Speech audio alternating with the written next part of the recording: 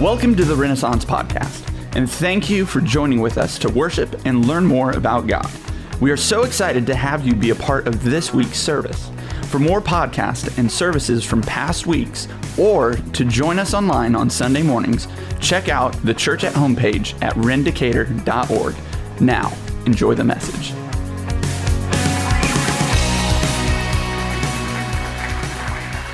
Good morning. How you doing?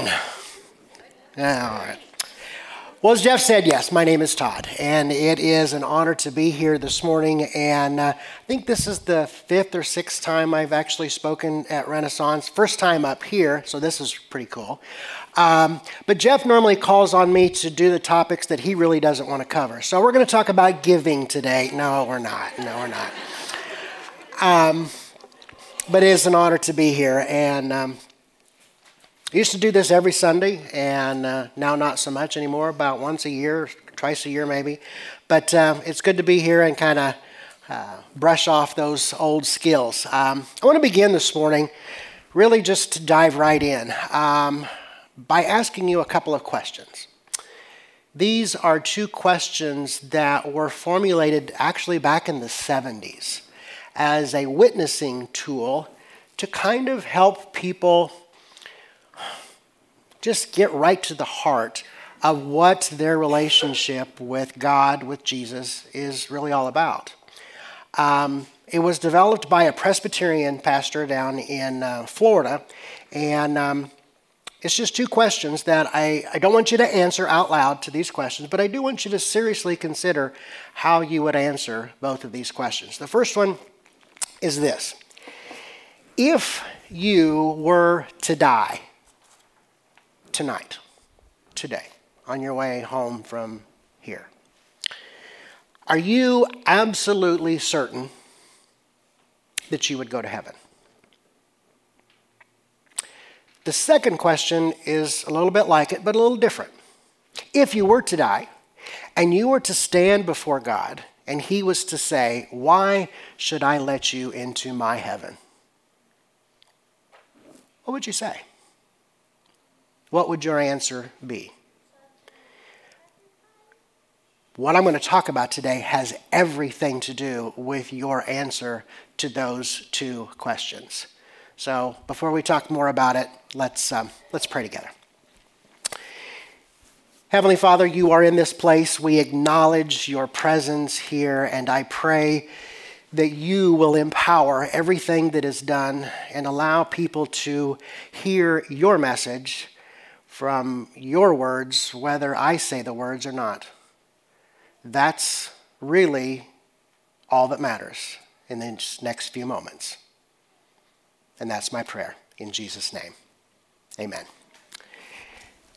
A couple of weeks ago, Jeff began his message with a quote from Exodus 34. It was a quote by God about God and what he's really like. And so Jeff, after reading this, then took one of those and spent his time talking about that subject. This was what he talked about. The Lord passed before him and proclaimed, the Lord, a God merciful and gracious, slow to anger and abounding in steadfast love and faithfulness. Then Jeff talked about his faithfulness. What I want to talk about is another one of those words, the word gracious. Or maybe a shortened version of that is just the word grace. What does that mean? What does it mean that God is gracious, and how does it apply to me and to you? Probably your first exposure to the word grace probably came in a song. You know the song, right?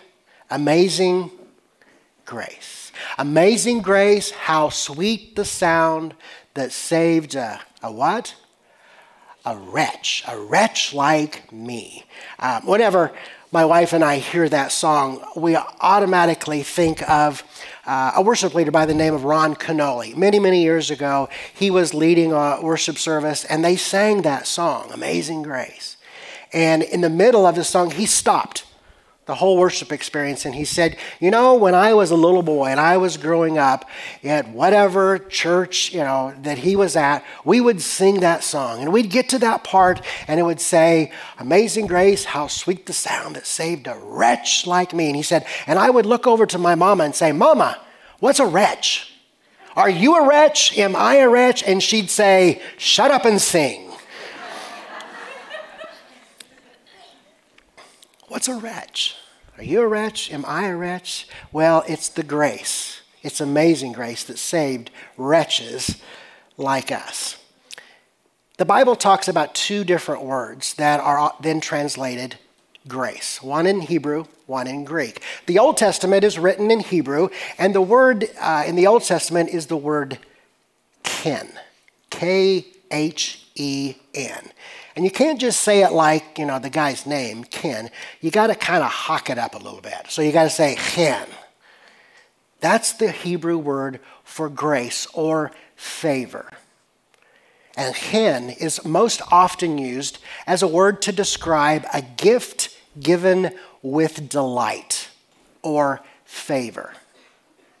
The idea is that when someone of a low status, someone down here, asked to be treated favorably, with delight or with grace, by someone of higher status, they were asking for chen.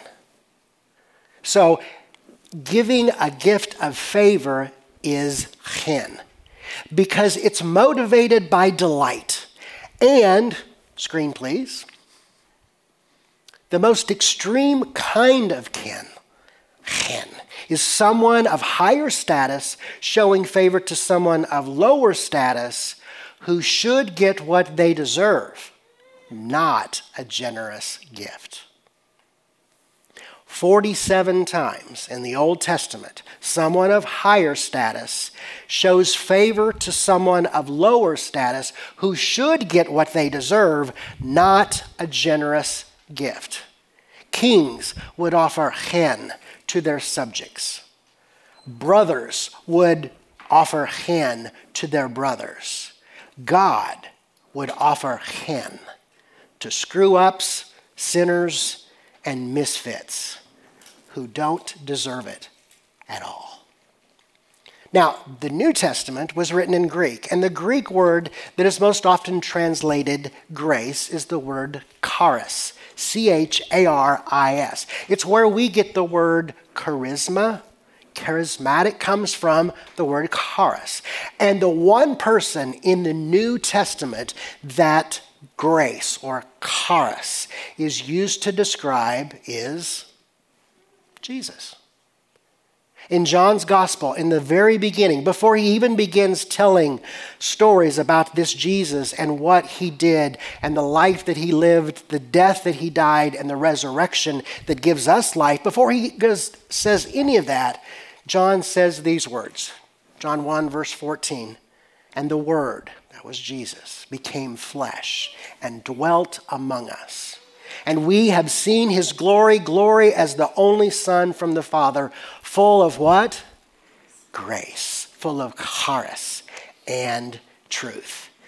This Jesus, says John, was full of grace, full of favor, of delight and kindness, and was expressing it to misfits, folks of lower status like us, who don't deserve it.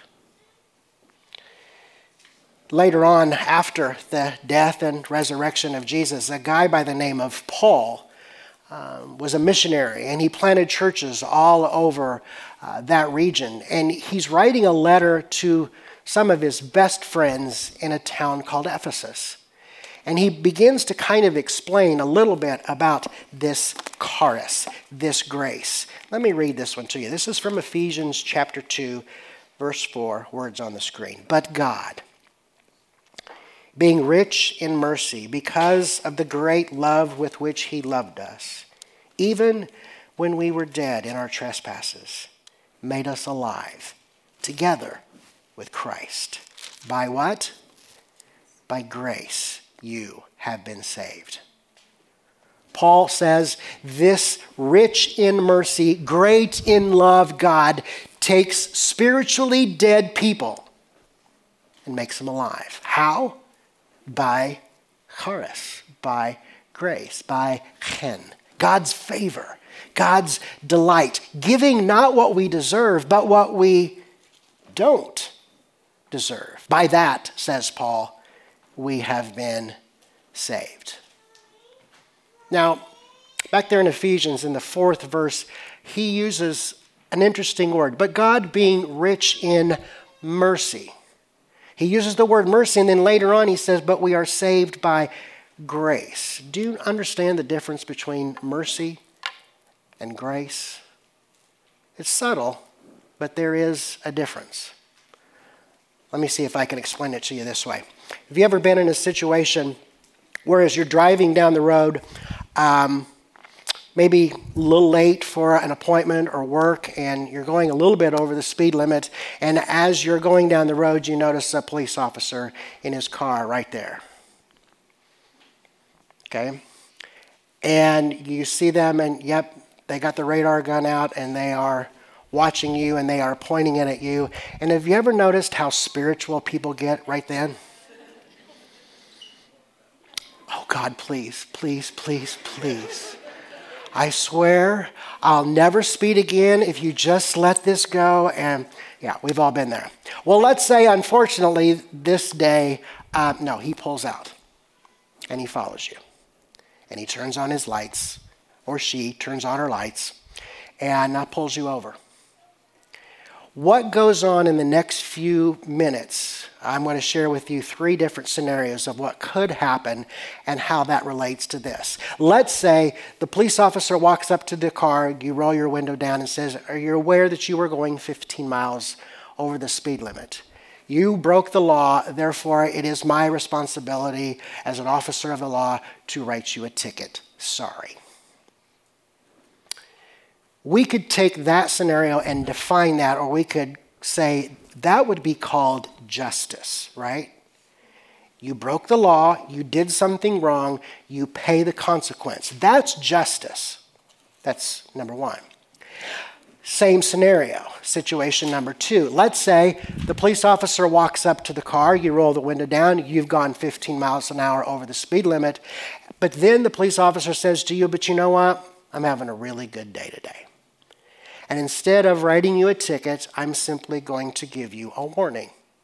Now, you deserved to be punished, correct? You broke the law. There should be consequences. But this guy or gal is having a really good day, and so they're going to instead just give you a warning. That situation, first, is justice. Second, that would be called mercy. You deserve to be punished, but you weren't. That's mercy.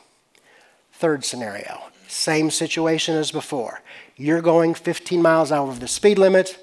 You should be punished. You should at least get a warning or a ticket. But this time, the police officer looks at you and says, you know what? I'm having a really good day today. And instead of a warning, instead of a ticket, I'm just going to let you go. And as a matter of fact, as you leave, he reaches in and he pulls out a $20 bill and hands it to you and says, here, go have lunch on me. You know what that's called? That's grace. That's grace.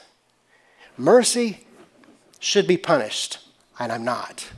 Grace says, I should be punished, but I get a gift of something I never even deserved. That's the difference between mercy and grace. Not what you deserve, but the gift of something that you didn't. Let me read you something that Paul also, he went on in Ephesians to say this. He said, chapter 2, verse 8, for by grace you have been saved through faith, through charis, chen. A gift given with delight. You've been saved through faith. And this is not of your own doing. It is the what? It is a gift of God, not the result of works, so that no one can boast. So here it is.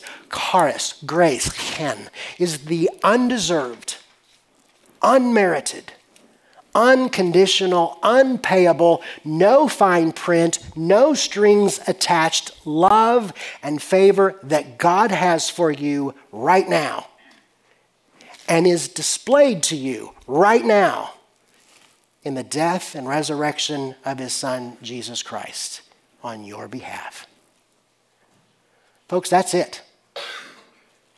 It's that simple. It's that free. It's that extravagant. It's that amazing. And see, this is where, in many ways, Christianity, the followers of Jesus, is very different than any other kind of man-made human system of religion. Let me show you what I mean. You can summarize any man-made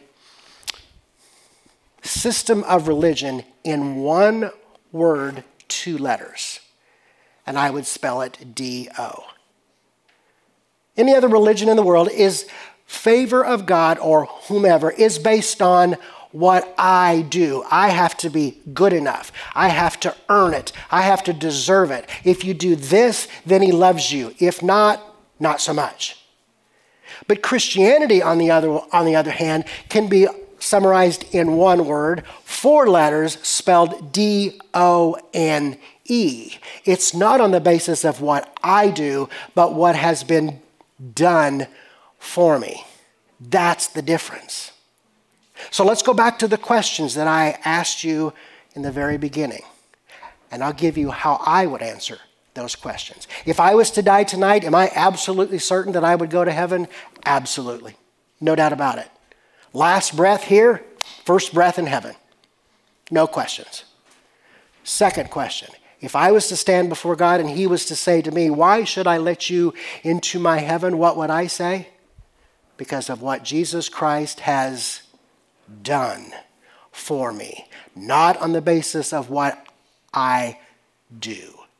You don't work for it. I don't earn it. I don't deserve it. It's not what I do, and it's not a little bit of me and a little bit of Jesus. It's not the Jesus plus plan. It's all him, and it's free.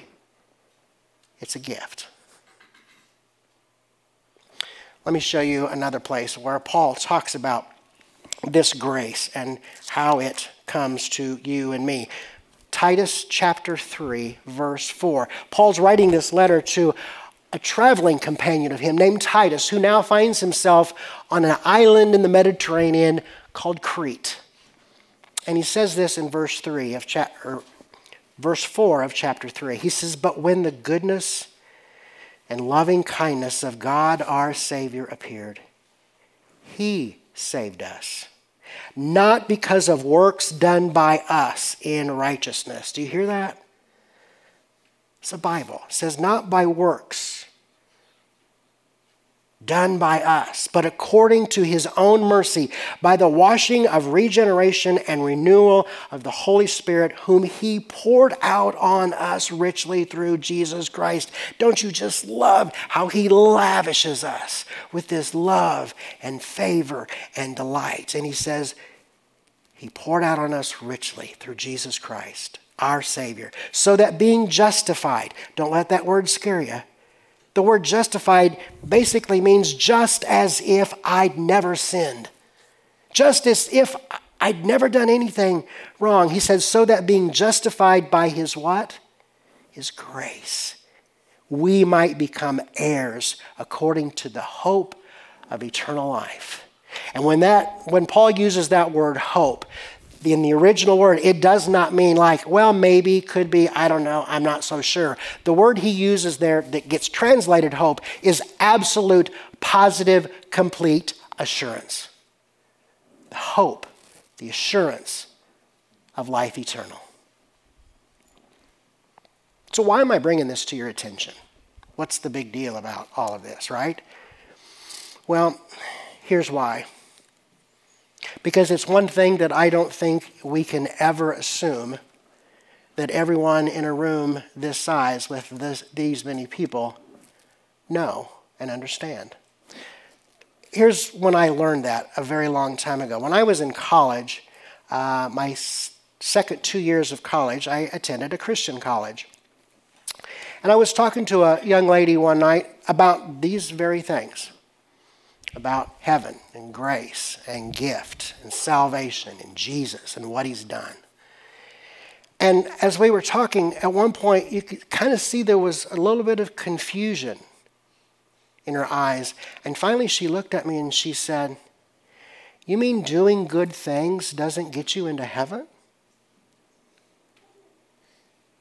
And then she said, I know about Jesus, but I thought you had to do good things to get in. I thought you had to do good things too to get into heaven. And I said, no! Now understand, this girl had been in church her entire life. Her dad was a pastor. And she never understood that heaven, forgiveness, salvation is a free, undeserved gift given to people who don't deserve it by a God who just has this thing for us. To assume that everyone in the room understands that can be a very dangerous thing. Nobody can be good enough. Nobody can do enough good to earn it. And here's why. Paul, in his letter to the Romans, he put it this way. Maybe you've heard this before. He says, "For the wages of sin is death. But the free gift of God is eternal life in Christ Jesus our Lord."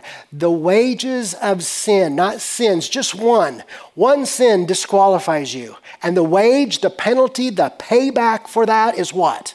What's it say? Death.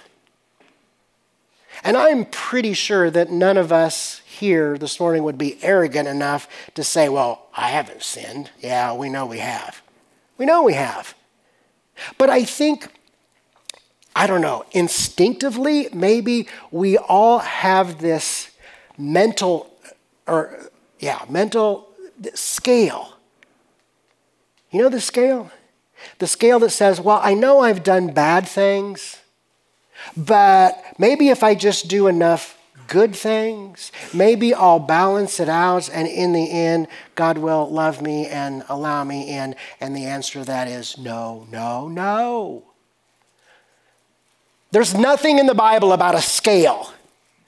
There's nothing in the Bible about balancing it out.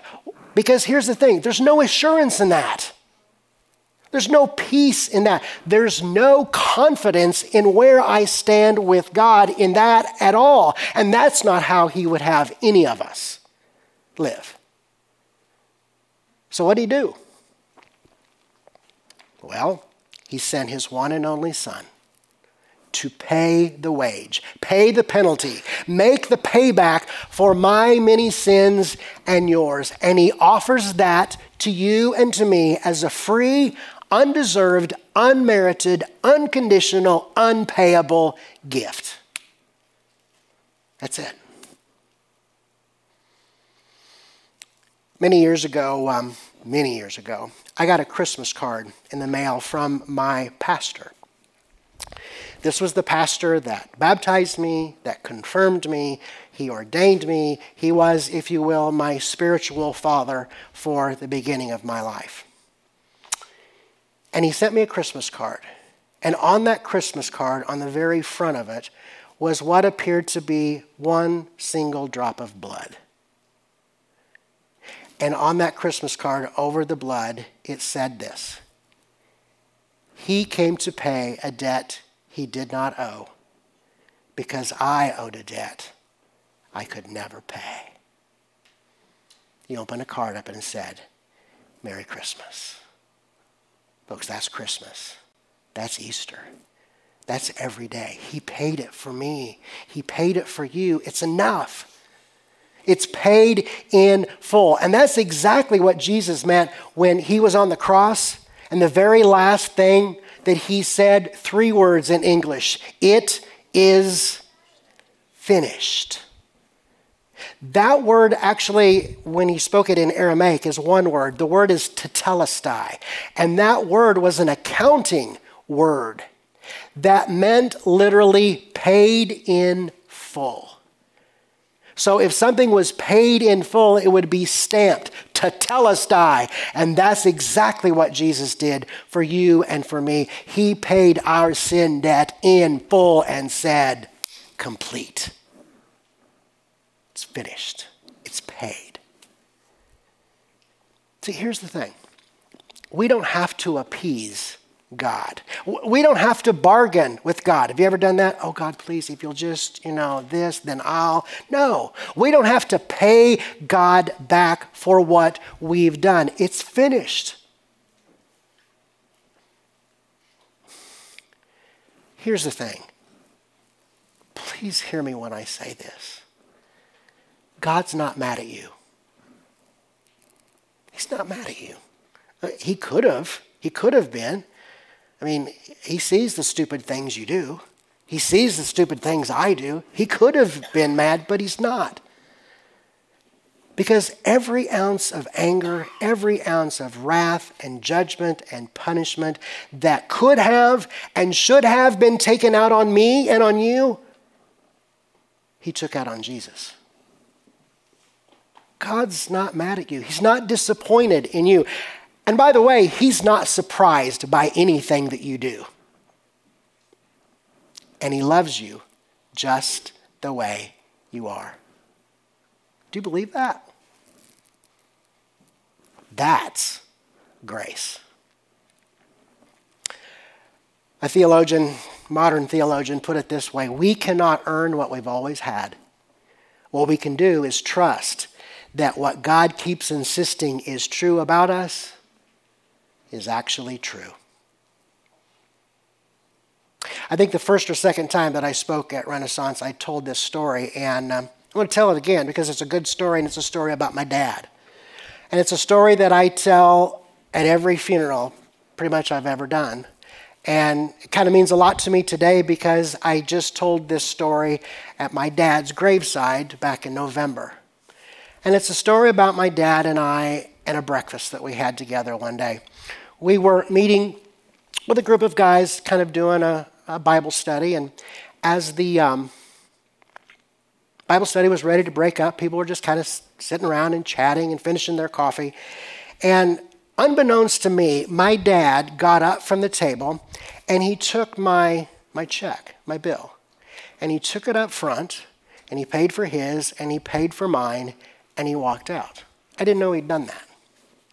So a little bit later, as I'm getting ready to leave, I look for my check, and I can't find my check. And I can't find the waitress. She's not there. So it's like I finally give up, and I just walk to the counter, and I said, I can't find my check, and I can't find my waitress. So I had the breakfast special and coffee. What do I owe you? And she looked at me, and she said, you don't owe a thing. I said, what do you mean? She said, that guy that was just here a minute ago and just left, he paid your bill. You don't owe anything. Now, how silly would it be for me to stand there and argue with this woman to pay a bill that has already been paid? And how silly is it for us to try or demand or attempt to pay him for a debt that has already been paid? What love! What grace, what a gift, what a wake of peace that flows behind God's gracious favor and delight. Who needs grace? I do. I need grace. You need grace. And it's not just a one-time thing. It's not just a, thing at the altar or something that, you pray for and you receive. We need grace for life. We need grace for living. I mean, in a way, everything that we do can and should be a manifestation of God's grace and favor. Let me show you what I mean. One last verse. Romans 5, beginning at verse 1. Paul, again, puts it this way. This is kind of now that you've received this, let's look at it. He says, therefore, since we have been justified by faith, we have peace with God through our Lord Jesus Christ. See, there it is. Peace, confidence. Not me, him. Not what I do, what he's done. Through him, we have gained access by faith into this what? This grace in which we stand. One version says, into this grace in which we now stand. Grace is not a one-time thing. We stand in it. It's the basis of every part of our relationship with God. At the beginning, the middle, the end. Every part of our relationship, our faith, our trust, our peace, gratitude, prayer, worship, hearing His voice, reading His word, is all hinged on understanding grace. Grace is the state of being that we stand in, we stand on, we stand up for, and we live in now and forever. It's a state of being, not a state of doing or earning or deserving. This morning, before I came in here, I had this thought and I kind of added it. Because I thought to myself, if I preach this right this morning, inevitably somebody's going to come up to me and say afterward, so are what you're saying is then that people can just do whatever they want? Right? Because you don't have to be good. You don't have to earn it, right? They can just do whatever they want. And you know what? God's grace is so amazing and it's so extraordinary. You could. But if you really understand grace, if you really understand the gift, if you really understand the price that was paid to offer that to you for free, how could you? People used to ask me a lot, why did you become a pastor? And I had a real simple answer for that. The answer went something like this. I feel like I have been given the greatest gift the world has ever known, the gift of eternal life by my faith in Jesus Christ. Now I have a decision to make. Do I either keep that gift to myself or do I give my life to share that message and demonstrate that message wherever I go? That's why. Chuck Swindoll, maybe you've heard of him, he puts it this way: grace is not something simply to be claimed. It is meant to be demonstrated. And that's what I want to do.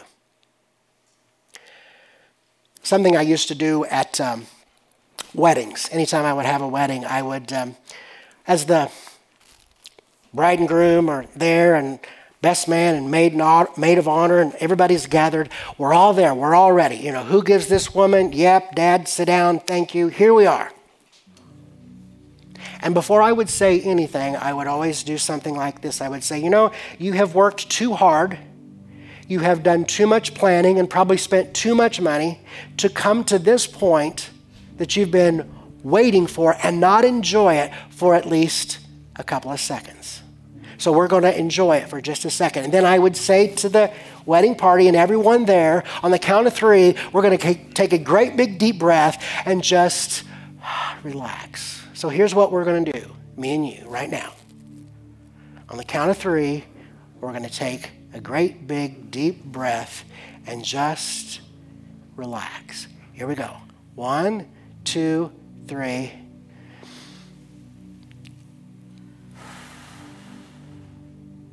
You feel that? That's grace right there. Relax. He loves you. He loves you. He always has and He always will. You don't have to prove a thing. You don't have to achieve anything. You don't have to accomplish one more thing. You don't have to be enough of anything to rest in God's unconditional, undeserved acceptance and delight in you. If you are breathing right now, you are loved by God. No strings, no fine print, no exceptions, no conditions. It's a gift. It's free. It's been paid in full.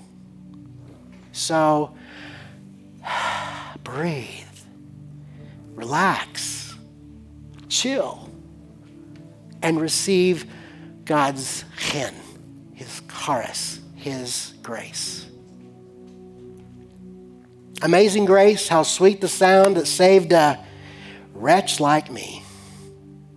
I once was lost, but now I'm found. I was blind, but now I see. Amen? Let's pray.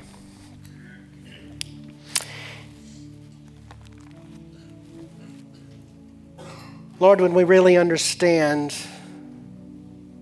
how much you love us and what you've done for us, there's really just two words that sum it all up. Thank you. Thank you. Thank you for loving me the way that you do. Thank you for making it free. And thank you for giving it to me. I pray that's our response this morning. Thank you. It's in Jesus' name we pray. Amen. Thanks for joining with us today. We would love to pray for you and make a connection with you. So please check out the Church at Home page at rendicator.org. Here you can ask questions, request prayer, find past messages and podcasts, or support Renaissance through online giving. We can't wait to hear from you.